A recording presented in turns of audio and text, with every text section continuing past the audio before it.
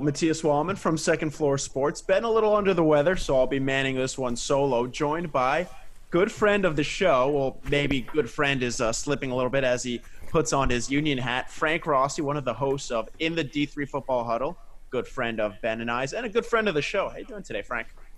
I'm doing okay. Thanks for having me. And I will lose this eventually, but I have to. Union had a pretty good run last year. That's actually where I met you guys last year in person finally at Butterfield during the Union's really good game. It was a good game between the two teams. But Union just had a really good second half that allowed them to pull through after weathering a lot of blows in the first half. And coming out looking pretty good at halftime. I think they built a lot of confidence in that game to win that one. And the rest of the story. That ended up being the de facto Liberty League championship. Union, I believe, made it to the round of 16. Indeed. They lost to Salisbury by a lofty score on both sides of the ledger, but Salisbury kind of outscored them early and often enough to hold on in that game to advance to the round of 8. Regardless, a magical run for Union. And like Frank mentioned, that's where we met at Ithaca. We had been a big fan of the show for the last couple of years in the D3 Football Huddle. You can follow them on Twitter and on Facebook. Their handle on Twitter is D3FB Huddle, or you can follow Frank directly at Frank Rossi. You guys do a fantastic job of covering D3 football, and as we'll get into it now, just the state of what college football is in. You had an episode a couple weeks ago kind of detailing what some plans were for college football to return at the D3 level. Of course, a lot has changed. For people that are unaware, why don't you just give us a rundown of where it stands right now and kind of what the timeline has been? Well, overall, let's say since the middle of July, we're getting some warnings from folks out there that we were going to be losing Division III football for the fall season. There were a lot of conferences that were holding tight, and in the end, those conferences went by the wayside because initially was the testing mandates that there were at least guidelines that were coming out from the NCAA that you had to have weekly tests for football 72 hours before the event. There were two problems with it. One, just practicality of getting tests right now can be tough in certain areas of this country. Number two, the cost. The PCR tests are somewhere in the vicinity of $60+ per. And there are other methodologies to use for testing out there, don't get me wrong. And those are being explored right now as we speak for maybe the future, such as the NBA's spit test, as we call it. That's going to be a definite change in price ultimately. But when you took those guidelines and then 2 weeks ago now, basically, had the NCAA say, okay, hold on. Not only are those guidelines, those are now mandates. And on top of that, but at that point, Division III was already gone.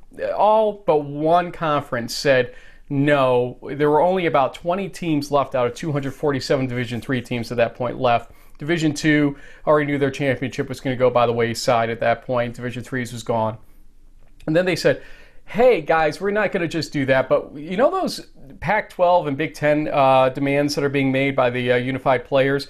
Well, we're going to take all of them instead of sort of saying we're going to take some of them and then, here's why we're going to take some and not the others. So on one end of it, you had the mandate for the opt-out, I guess they call it, where you don't lose your scholarship or you don't have your scholarship affected if you choose to opt out in a season. This is a big FBS question more than anything else, or an FCS to a certain degree, and a little bit of D2. You don't lose it. There's no effect on it ultimately. Okay, that's great. And you know what? You make a choice, an informed decision to go play. That's fine, okay? I think the country knows enough about COVID to at least a certain degree about most of the effects or at least the risks involved with it. And there may be a couple other problems that might go along with it, like the heart question that we've seen play out. It's on you. You want to play? Not. But don't worry, you get to come back to college no matter what, ultimately for your scholarship and your eligibility. But on top of that, they did the following. And this was a huge game changer for all college football, including Division I. Liability waivers are things you'll sign in a rec league wherever you are in the country, let alone college. Basically saying, I understand the risks of playing this sport If I get hurt, it's on me to cover it with my own health care, etc. I'm not going to sue the league that I'm playing in. These were being considered by schools for COVID-specific purposes for months. And I know this for a fact. This would just go along with every other thing that college does normally. Well, the NCAA said no. We will not allow you to make them mandatory for gameplay. Huge, huge insurance implications from doing that. On top of it, any sports-related infection that occurs, even despite all that, has to be covered, the costs of it, by the school. Good luck defining how somebody gets COVID or not. Yeah. Especially with the amount of time you'll spend in the field, you'll assume it came from on the field somehow or in practice or whatever else. Whereas we're not necessarily documenting that party that a player may have gone to on Friday night, and the possibility came from there just as easily. And I'm not trying to down college students in that respect. I was a college student. I get it. I get what you want to do in your 4 years. 100%. I know that people are doing it even not being at college right now, that they're going out to parties near schools and everything else. I get it. I'm not trying to, throw cold water on anything you want to do in your life right now. I'm just being factual about it. Well, Big Ten, Pac-12 saw the NCAA do that. They were already weathering these questions a little bit internally. And then the whole heart tissue issue, which is really a result of any virus that you go through, not just COVID, but the flu does it too. See Harvard study from 2009 on that. For those wondering, you can easily Google it. And there are many other studies out there about it too. It's just that your heart gets inflamed when it's dealing with a viral infection. It comes with the territory. And often any infection that you have or any virus that you have as a college football player or athlete is going to cause you to need to take time off. It's just the way it is. You have to recover, and that's part of the recovery. Well, a lot of schools found that they weren't going to be insured fully anymore, or the premiums went through the roof, and basically said, we can't afford to self-insure this. We have to pull the plug. And that's where the Big Ten and the Pac-12 came in. I'm not trying to be a bear when I say this about higher education. Here's a reality of all business in the world, and colleges are businesses, whether we like it or not. This wasn't about the health, safety, and welfare of the college students, because college students could get this from just going to the restaurant down the street at the end of the day. But it's not on the watch of the college, and so they don't have the liability for it, is what their philosophy is. And as such, that's why we sit where we sit right now, with two of the major conferences in FBS saying no, and the rest sort of teetering still.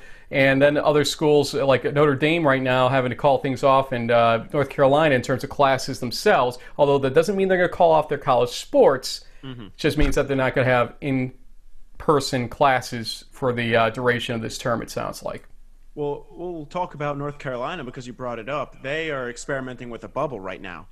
And, I read the Sports Illustrated article that came out a couple of days ago, kind of talking about some advantages, some disadvantages. Obviously, we've seen that work with the NBA, but a point that you reached at. We've both been to college before. We know what college students do, and they're now linking the outbreak in Notre Dame. I think it spiked to 147 in a single day, to a party that was off campus. So if college football were to happen, how do you see it happening? Because they would have to have some sort of bubble environment on campus. But then the question becomes, can you have athletes on campus while you tell every other student that they can't come to campus? No, it's a little difficult there. I think my co-host James Baker had said this to me a couple of weeks ago. I know somebody did, and it was a good point. There was a point during this whole discussion over the last few months where people were like, hey, if you don't send the students back on campus, you can't have sports. And so, for instance, Ithaca, a school that you're fond of, obviously, was going for the late start. Yeah, well, so I should have this on, is what I'm saying over here. You can put it on. Yeah, I got it right there at least, so we're good. But Ithaca was going for a late start compared to most schools. They were aiming for an October start. And so what we thought was, well, how are they going to play sports if they start in October but don't have the students back yet until that October start date? Then at a certain point, when the infection numbers nationally started going back up again in Florida, Texas, Arizona, California, especially those four states are getting the highlights of this right now, the tone changed. It actually became more of a question, you're better off having sports if you don't have the students back. In fact, I'm going to tell you this. If the Big Ten were smart in this whole thing, to get out of the conundrum they were in, here's what they should have done instead. We're not going to start the season until the first or second week in November. We'll play 8 games. We'll try to get the other conferences to do the same. Bowl games normally are in a 1-month range from the middle of December to now the middle of January with the championship. You don't have the same need for bowl games when you don't have as many teams playing and less desire for the excess play at that point. So you basically take out almost 3 weeks of those 30 days. Try to kick the national championship by a week deeper into January. I'm sure venues wouldn't say no ultimately to try and kick that date, because how many other people are using them for major events right now? Not many. Can't imagine too many. Nope. And so the idea or the objective in this is to basically get the season to start as late as possible to reduce the exposure of the players to the general population of the campus. So because most schools are going to be done the week before Thanksgiving and done until the next term begins. So essentially creating a campus bubble that way. Now the first couple of weeks, obviously there's overlap in that process. But it gets you out of this funky middle ground where you're going to have to go create your own season to play your own Rose Bowl in the spring, if this is the way it's going to stay ultimately, and gets you into a unified, safer methodology where actually you benefit from not having the college in full session with all the students there and everything else. They can afford the room and board for these players, especially for the money that college football brings in. And yeah, we're going to have fans not in the stands either way, it looks like, at least for most games. Nothing really changes in the whole thing, except we have a couple or few less games, and we just compress the season in a way that, listen, the delay between your last game or your championship game for your conference and your bowl game ultimately is ridiculous as it is. You don't need it to be like that. So you can use that to your advantage when you're trying to schedule it. That's what the Big Ten and the Pac-12 should have done. And they could have found some support, I think, from the SEC, the Big 12 definitely, I think, and the ACC to get it to happen. The fiasco that we're in right now is this. Division III schools, and Division I for that matter, are still going to have the same problem until the NCAA changes the methodology of this all, the mandates and whatnot.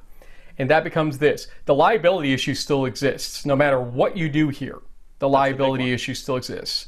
And there are major schools in Division III that have legitimately said, and I tweeted about this last week, they can't even practice right now because the insurers won't insure and the school won't let them. How does that change in the entire equation? Not just in the fall, but in the winter and the spring as well. Because COVID will still be a threat. You're still going to need to do testing even with a vaccine if one comes out effectively, even mass-produced, because not everybody's going to take it or take it at the same time necessarily. And the risk is still there for liability and costs. Nothing changes. So how do you have sports at all fall, winter, or spring, let alone just fall right now? I can't answer that question. And we're seeing a lot of schools come out putting these spring football schedules together right now in Division III. I'm not paying any mind to them right now because they haven't given me an answer to that threshold question yet of what changes in the spring. How do you suddenly afford what you can't afford now when it's still at least a legal mandate, if not an NCAA mandate? Because once you make it a mandate in the NCAA, trying to undo that mandate legally doesn't work well. No, and that kind of becomes the issue. Like you touched on before, unfortunately, colleges are a business. College football is a business. A lot of talk has been over why they should have college football, especially because it will support, other sports because it is the biggest revenue generator. I'll ask you this now, unbiasedly. Obviously, we all want football to return. Do you see it happening in the spring? And I know it's kind of an impossible question because, like you mentioned, we don't know what's going to happen today to tomorrow or today to next week. It's possible in the next, 24, 48 hours, the SEC cancels. And if one other conference cancels, in my opinion, we don't get D1 football this season. There's a push and pull in the NCAA when it comes to football and basketball and the interaction between the two. Remember that FBS is not the NCAA's championship in terms of the college football playoff. March Madness is. And the NCAA cannot afford to have anything undermine the revenue generation from March Madness. March Madness funds Division III. March Madness funds Division II. March Madness funds for football FCS. March Madness funds sports that aren't revenue-making sports, all along underneath. And that's most of them. Right now what you're running into is college football threatens March Madness if the timing is what it is.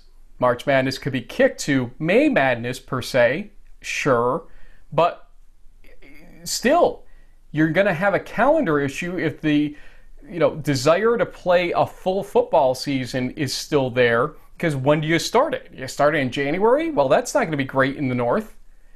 So we've already seen this in the Division III context, because some of the schedules we've seen put out so far, the American Southwest Conference, for instance, which is where Mary Hardin-Baylor plays, a big name in Division III, the ASC said we're going to start on February 6th, play 5 regular season weeks, 4 games in the 5 weeks of the teams, give them a bye basically in the rotation.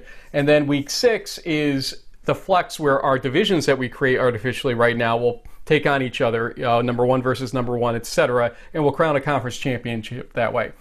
February 6th. Ohio can't do that. New York can't do that. Okay? Many northern states can't do that.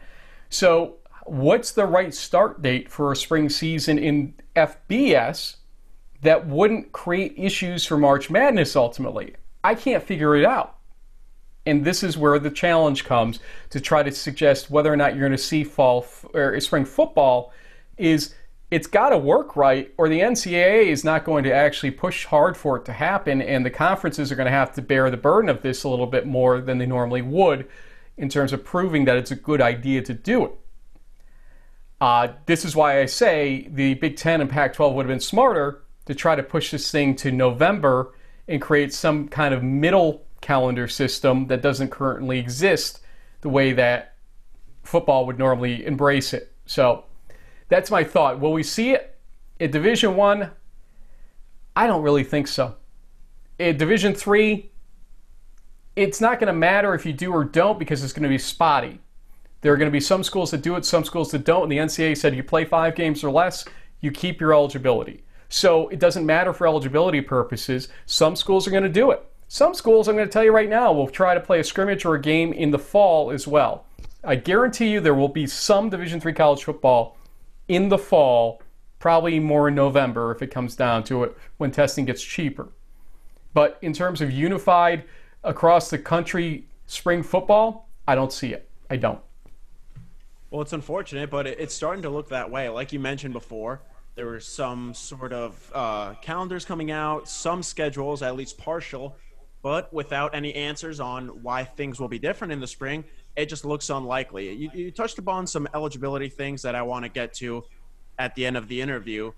Apparently right now the Big Ten is working for some sort of schedule. I saw a report out of Ohio State, although it wasn't corroborated, so I'm not sure how much weight you put in it, but apparently they're organizing some sort of schedule between Ohio State, Penn State, Iowa, and then hoping that Michigan and Wisconsin would join. Are you of the opinion that one more conference cancels and we don't have any D1 football? Well, that was the assumption when it was happening in real time with the Big Ten and the Pac-12. The Big 12 basically was the decider. And you saw all kinds of great memes on Reddit CFB and other Twitter handles during that week. It really was a question of the Big 12 wanted to play or not. And they said yes, and a couple other more minor Division I conferences stuck in there, or FBS conferences. But the one that mattered was the Big 12. And they all seemed to wait to see what they would say before redoubling their schedules and whatnot. So all it's going to take is one more conference to go for the rest of them to go. There's no doubt in my mind. The SEC and the ACC, for how tied they are right now, like the Big Ten and the Pac-12, they aren't tied to that same degree like those two conferences have been from history. Okay, yes, geography ties them, but only to a degree too. So I really think that you're just one domino away from it happening where fall football doesn't happen in FBS. Personally, I think Major League Baseball is showing us the correct answer. Yes, players will get sick. Yes, there will be spread. What do you do when it happens? How do you handle it when it happens? That's the key question. If you're going to return to sports and assume you're going to have no infections and no spread, you're in the wrong business right now. Yep. It's going to happen. It's a question of what you do, especially for your liability purposes in Division I right now. What do you do? And the NFL, the NBA, the NHL, have MLB, they've all come up with their concepts on what to do, and bubbling is possible in those leagues, in those sports, because to a certain degree they have a control factor over the players with pay and the fact that they're not in school, for academics that is. But it's tougher in college. It really is. And so if you're going to assume no spread, if you're going to assume zero infections, I'm going to tell you, you're going to have more infections than the Major League Baseball infections we saw with the Marlins had. It's going to be bigger than that. But again, it's a question of what do you do when it happens? What's your instant reaction? How do you quarantine out the situation? How do you do the testing necessary to stop the spread? And what do you do with the game or games in the next weeks for that team? And can you survive in doing that? I'm not worried about spread between teams. I'll be honest with you.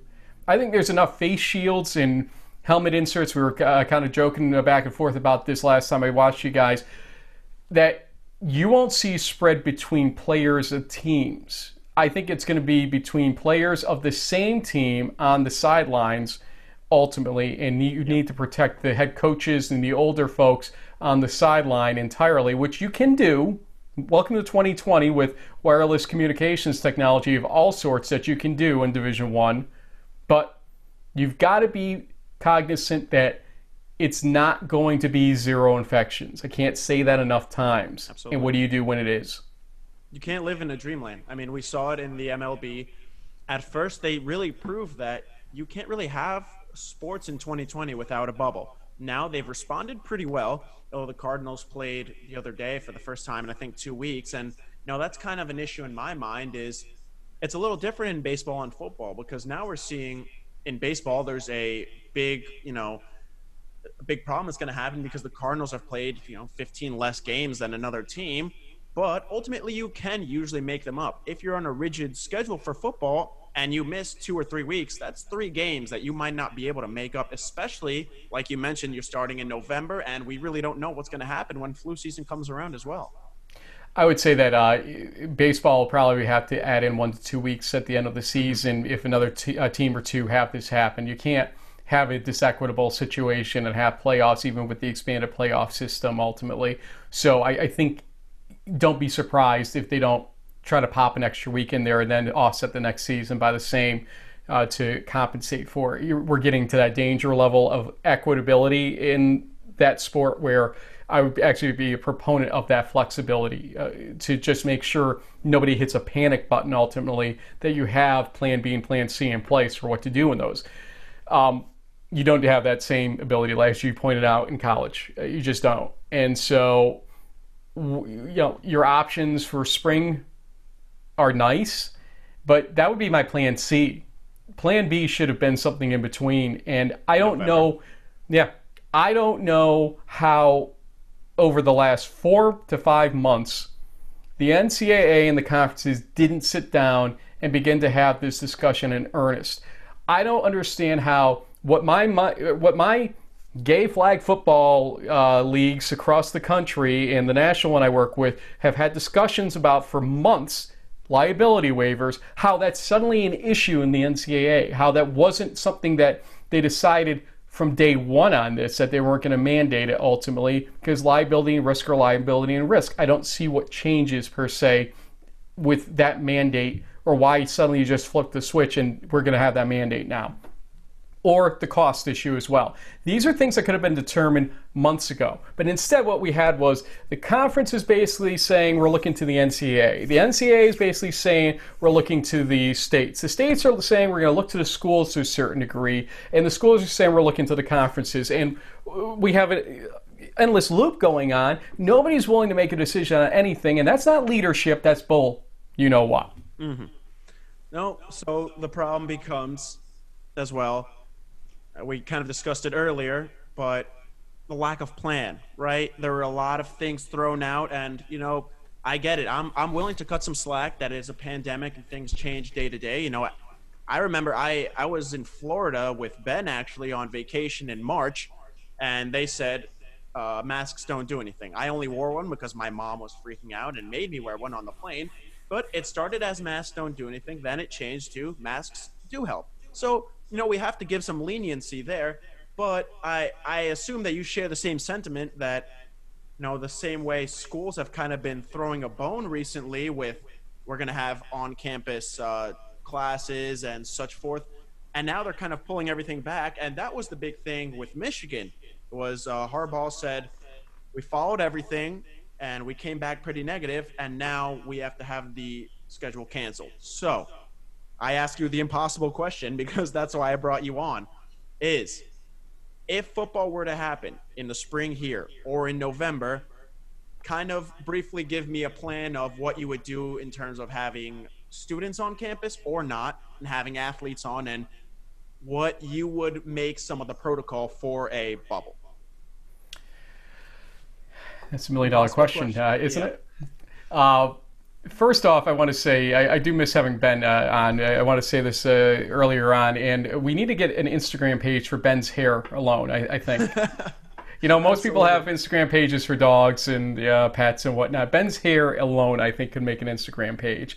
I'm due for a haircut tomorrow, but, Ben went short crop last time I saw him. Oh, no kidding. Yeah, that's gonna be his claim to fame when it comes to being big time in sports someday. Is the Ben Carlton hair, basically. Watch out Howard Stern, I'd say. Oh well, now that's hair. That's something. Okay, to answer your question, honestly, for safety, protection, avoidance of spread, if, like I said, the November idea, and this was talked about between me and somebody who's influential in Division III right now, I would say that November type approach would have been the best fit to try to avoid students on campus and try to create an artificial bubble. That would have been number one for me. That if they could have done that, and still could technically, although the Big Ten and Pac-12 probably are done at this point, that would have been the best protection. Look, liability waivers have to be allowed.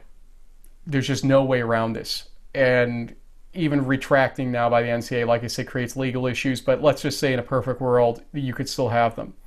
Make informed consent, which is the foundation of most things in the country. Every website you visit, every activity you do has those terms and conditions that you kind of agree to by just being on their site or whatever. Well, signing a document that says, I truly, really do understand what I'm doing here, matters to insurers. Maybe it has some legal issues, but insurers want them because it gives them the leg to stand on later on in a court if it comes down to it, or at a settlement conference. And when it comes to, if they play in the spring, you're going to have to create a true bubble, just in the sense of how else do you get out of the liability loop in this whole thing? Okay, if we're going to really create costs for sports-related infections to be borne by the schools, well, then let's make every infection they experience a sports-related infection, so we don't have the guesswork. We don't have the possibility of excessive liability, ultimately, or costs for things that weren't really, but we can't define it otherwise. And so the fallback position is, it was from being in practice, of course. What else could it be? Because your teammates have it too. Those are the things you need to do. And honestly, and I, as you know me by now, I am the optimist, or at least was the optimist for a while here with James, my co-host James Baker, and in the Huddle. If there's a will, there's a way. Right now, I don't see a way you play in the spring, especially in the lower divisions that can't afford a bubble. You just can't. And so Division I might be able to afford it. But like I said, if it's going to do anything to eat into the profits or the revenues of college basketball, that's where athletic directors are going to start to sort of be like, oh, I don't know about this. Yeah. Exactly. Well, it's going to be interesting to see. Last question before I let you go. What's the long-term effect of this? because this isn't going to end here. Like we've touched upon the whole interview, it's affecting college basketball, which, let's be real, at this point, we don't even know if college basketball is going to happen, right? It's possible that we do this whole song and dance and then, we hit a second wave in the winter or something, and before a vaccine comes out, things get worse. So what's the long-term effect? Is there any chance for leniency in eligibility? You expect to see a lot of opt-outs? I know Nick Saban, head coach of Alabama, said he thinks it's going to look like JV football if they play in the spring because so many players are going to opt out if they're planning on going into the draft. So what do you see as the long-term effect? Well, first off, if they don't play March Madness, the NCAA as an entity has a major issue because, again, that's the funding source for Division III championships, Division II championships, and many Division I sports championships. We've already lost that revenue for 1 year, and granted, we're not playing them, but there's still expenses associated with them along the way inside the organization. So it's a huge issue if we don't play March Madness and have the TV money come in from it the same way you would expect from CBS and Turner every year. Long-term effect for football.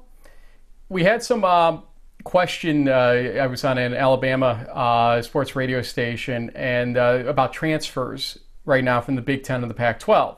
My answer was that would take such an extreme level of waiver that we've never seen before because technically we are in season right now. Preseason started August 10th in the lower divisions and probably even earlier in Division I technically. We were scheduled to start games normally in 2 weeks? Yep. Not even. So I don't believe transfers will be allowed from Big Ten schools to SEC schools at this point. There's no way. The opt-out principle in the spring is big, indeed. In Division I would say it's going to have an effect in the short term more than on Division III and Division II. How many students would go back to Ithaca for a fifth year? I ask you as an Ithaca student. I know my answer is a Union student or alum at this point. How many students would go back for a fifth year paying $50,000, $60,000 for the whole shebang just to play their fourth year of eligibility ultimately?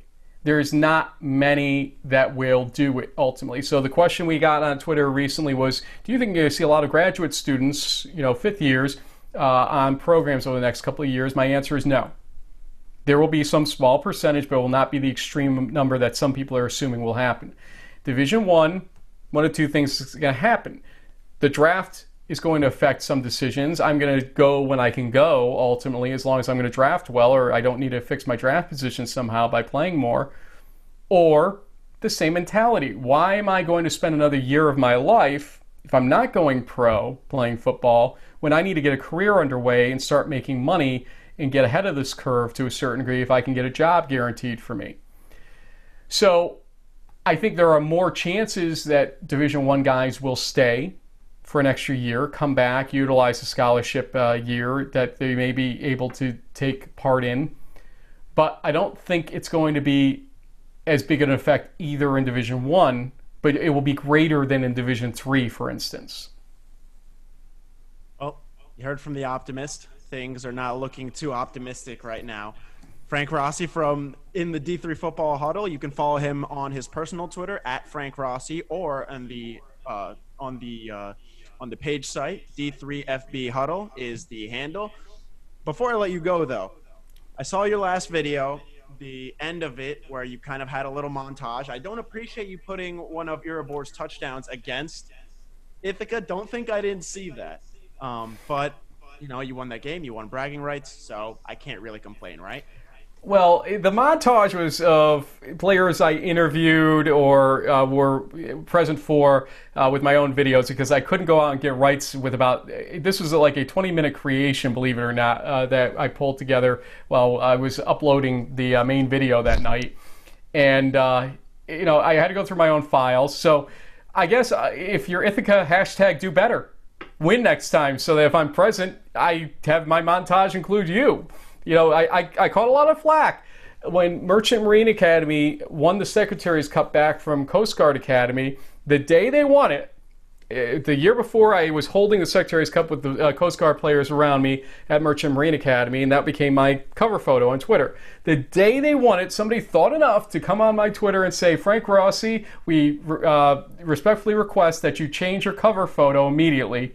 And I grabbed them holding the trophy because I didn't attend the game this year. They were at Coast Guard, Merchant Marine. I won it there. And I changed the photo. You know what? They did better. So hashtag do better, Ithaca, especially against Union next time you guys play each other, which hopefully will be in the 2021. Hopefully. Hopefully. Fingers crossed. Frank, thank you so much for having you. Always a pleasure. And thank you for shining some light on the current not so optimistic state of college football. Again, follow him at Frank Rossi or at D3FB Huddle in the D3 Football Huddle. Frank, I'll talk to you soon.